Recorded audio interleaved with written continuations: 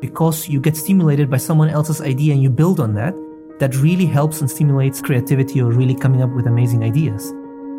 Innovations like this can actually save people's lives. It's amazing. And when they saw that we are actually working on it and they could see early versions of the prototype, they were so grateful to us that great that you guys are actually working on it because we really need it.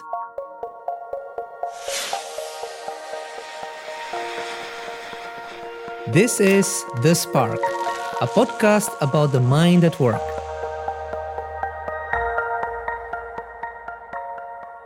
Welcome to The Spark. I'm Jonathan Gruber. Today, how low-resource countries struggle to invent health solutions and what undreamed solutions lie in waiting. Sometimes the spark hits someone in isolation, and sometimes it spreads like wildfire. Pavan Dadlani has partnered with healthcare workers in Kenya, Ethiopia, and Uganda, using his spark to help them find theirs as they bring care to their communities. My name is Pavan Dadlani. I work at Philips Research. Well, here we are right now at Philips Research in the high-tech campus. It is supposed to be the smartest square kilometer in the Netherlands. I'm a senior scientist working on projects related to innovations for rural areas, for Africa and for Southeast Asia. I also work on a project related to engaging patients to take a more active role in their care. And we are sitting just next to the Africa Innovation Hub, where we do innovations for rural areas, for low resource settings. You should know that Pavan gets a kick out of problem solving. Searching for solutions is the spark that ignites his creative fire. To him, it seems like every country is a place of endless potential, budding and blooming. What you have here, it's a baby doll. It's an African baby doll. Some say it's Ethiopian, some say it's Ugandan, some say it's Kenyan. I don't know. We use it all the time for demonstration purposes. So it's got a diaper on, as you can see. I don't even know if it's a male, as you can see.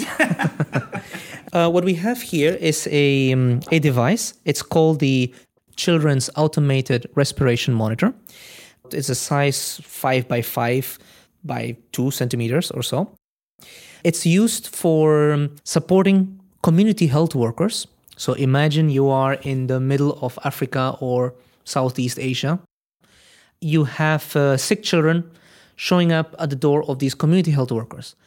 It is well known that pneumonia, which is an infection of the lungs, is one of the biggest killers of children under 5. In fact, every 30 seconds, a child dies of pneumonia. And it is well known that it's one of the most solvable problems in the global health. What we've created is a device that would help the community health workers in the diagnosis of pneumonia. So if I switch it on, the health worker has to first choose the age group of the child. So you keep selecting the age group. Let's just say that this child, this little baby, is 6 months old. Let's put it first around the baby. So put it in around the strap. So it goes on the child's belly. They have to use what's called 2-finger rule, and that is so that it's not too tight. The device counts breaths for about a minute or so. And if it is above a particular threshold, then it will alarm and say, hey, the child has what's called fast breathing according to this particular age group. And this is based on World Health Organization clinical guidelines. And then this is used then for the community health worker to decide whether to treat or not to treat according to what the device tells and according to what other symptoms, if the child is coughing or difficult to breathe, difficult to eat, maybe difficult to sleep. So eventually they will get a result, and then accordingly they can decide whether to treat or not. If the child was sick, then you will get a red alert and blinking. Do you want to see it? Sure. I've simulated a very fast breathing child, so we should get a red alert. There you are. So you see it's suddenly 86 breaths per minute. 86 for a 6-month-old is considered as fast breathing. If you look at what they use today, they don't have any of this because of a whole bunch of challenges that they face. They take shortcuts, they do some guesstimate. If the health worker has an inaccurate breath count, that leads to underdiagnosing or overdiagnosis of pneumonia, which obviously leads to potentially the child dying. There are every 30 seconds, there is a child dying of pneumonia out there. So you don't want this to be one of those kids, right? Closed systems mean limited resources. So Pavan also looks for ideas out in the field, meeting the actual end user and others who could benefit from his work. This is how he keeps the door open to insights. When we went to East Africa, that was Kenya, Ethiopia, and Uganda, and we had these focus group sessions with 5 to 7 health workers. When I told them that what we are working on, you could immediately see their faces glow and lighten up when they say finally we get this coming up soon. And it so happened that apparently a couple of years earlier, they were involved in some brainstorm discussions with UNICEF about their needs, and they had drawn on a piece of paper a concept of a device that could automatically get your breathing rate. But they couldn't have ever imagined that one day this would actually happen. So for them, it was just a dream. And when they saw that we are actually working on it and they could see early versions of the prototype, they were so grateful to us that great that you guys are actually working on it because we really need it. That is quite satisfying because you realize that how meaningful this is for them. Not only for saving lives, but it will make their job also much, much easier.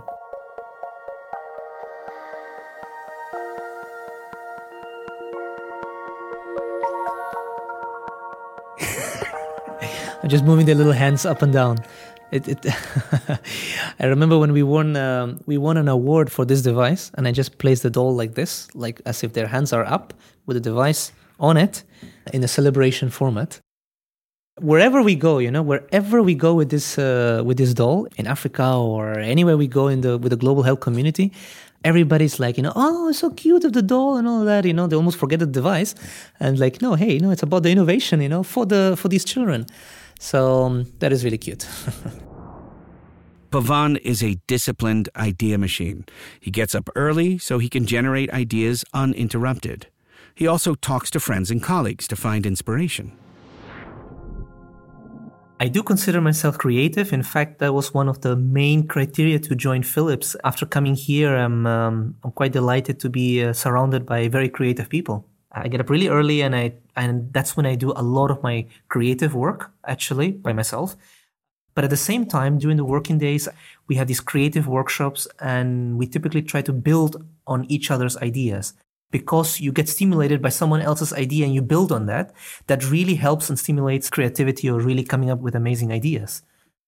And it has to be really in a creative workshop, not in a meeting, in one of those stand-ups or updates, but really in those creative workshops that we typically have together with research and design colleagues. And that's when we use creative methods, posters on the walls, very colorful, and then you try to build really on each other's ideas. And that is really what stimulates creativity as well. Typically in a brainstorm session or in a workshop, creative workshop, the rule of the thumb is that you don't criticize others' ideas, right? You put it down on paper and in the future steps, in the follow-ups where you start to use, more objective criteria and say now how should we go about deciding what's the best approach? And you do that on a consensus basis. And that's how you can, without being too sensitive about it, because my idea or your idea, no, it shouldn't be like that.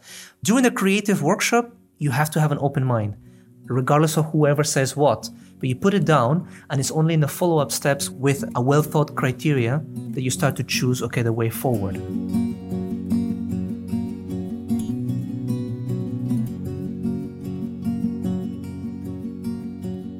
When the project started, that was in 2013, we did field work in East Africa. So we went to Ethiopia, Uganda, and Kenya, into the most remote areas. We spoke to close to 100 different types of target users, be it health workers at the community, hospital health workers or facility health workers, and members of the global health community to help us in giving feedback. We went to Chiankwanzi. It's a very remote village in Uganda. The moment we went there, it was obvious that they haven't seen a lot of foreigners for a very long time. You get a whole bunch of kids running from everywhere. They just come closer to the car to see who's there. But what was really nice is the lifestyle, the humility, the things that would make them happy. We visited hospitals in these rural areas for observations to see how things are happening more in a passive role. So they gave us a tour around the patient wards or the ICU, and it's quite shocking what they do with the current facilities. It's quite shocking the poor equipment they have, or sometimes they have new equipment, but it's just lying in the corner. Why? Because they don't know how to use it. They're not trained to use it, or there are parts which need to be replaced, which they don't have. But they got it as a donation from somewhere. So I thought that was such a pity. I mean, and I'm sure some countries or some donors must have been really happy to give this equipment away, but they don't realize really what the real needs are. You have to think about consumables or replaceable parts. This doesn't work in these areas. The supply chain is not there. You have to provide equipment that is really tailored to these settings. For example, if you have a device that requires replaceable batteries, then it ain't going to work. Why? Because some of these health workers might actually tamper the device and use the batteries for completely something else. And otherwise, where will they get the new batteries? They would have to spend it from their own pocket. They will never do that. And there is no adequate supply chain of these consumable parts. It needs to be as much as possible easily rechargeable, solar powered maybe, or something that does not require recharging. So you have to really make it really for their capabilities. And also portable. They don't have an office. They don't have a consultation room or an exam room. And all. They're literally on their own. They have a backpack at the most. So you have to make it really portable, easy to carry, easy to handle. But of course, it has to be extremely, extremely cheap. And it has to have a viable business case. When we started as an exploratory project, and then after a year and a half, that was when the Africa Innovation Hub was created, specifically to create these type of solutions for rural areas. So you do not need to have the nice interfaces or nice touch screens and all that. That's not necessary. You need to make a device that is good enough. Pavan, you're going to save babies. Isn't that exciting? This project has really touched me personally. It has given me the opportunity to go out there in the field to see and experience what these health workers have to go through on a daily basis, because I really like to see that what I'm doing has such an impact of making people's lives better. Saving lives, if I can, with these innovations, making sure that what I do on a day-to-day is actually meaningful. Pavan says he yearns to see his work out there, benefiting the people it's designed for. He's aware things could be better and wants to do what he can to make it happen. For him, the ultimate reward is sharing the fruits of his labor with as many people as possible. Some medical devices are so poorly designed that they don't take into account the end user. It leads to medical error, and that can, of course, kill someone, and it happens. How do you know? Oh, there are thousands of people. This is well documented in the literature. It's thousands of people die every single year due to avoidable medical error. So this was in 2002 that I came across this fact. Over 90,000 people die of avoidable medical error. I don't remember the exact analogy of how many planes that is equivalent to crashing every week or something. And when you think of that analogy, suddenly starts to oh my God, this is really a big issue. So we have this, what we call the Children's Automated Respiration Monitor. I feel that this is actually one of the most impactful things that I've had in my life, I would say. When we went to Uganda, when we were doing some of the field work for this, but this was back in 2013. At that time, it appeared to be like a joke because it was so early in the project, so exploratory. We didn't know how this was going to go forward. Together with the team, we said hey, if this goes one day to the market, we should actually come back here to this village in Chiankwanzi in Uganda, take a box of these devices and see it working. This time, I will not see it just on a doll. I will see it on real children in real practice. It would be a day that I've been waiting for a very long time. The hope that day will come very soon.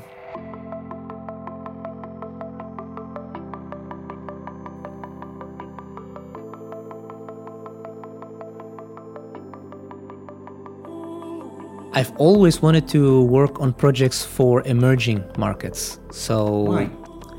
Because I know there's a big need over there. I myself come from a developing country. My parents come from developing countries. I'm from Peru. My parents are from India. I grew up in some of these areas. I've seen how the lack of either access to care or the lack of right equipment to something that everybody should be able to have access to, that we all enjoy over here. So if I can make a difference in creating these devices that can improve their lives, it's amazing.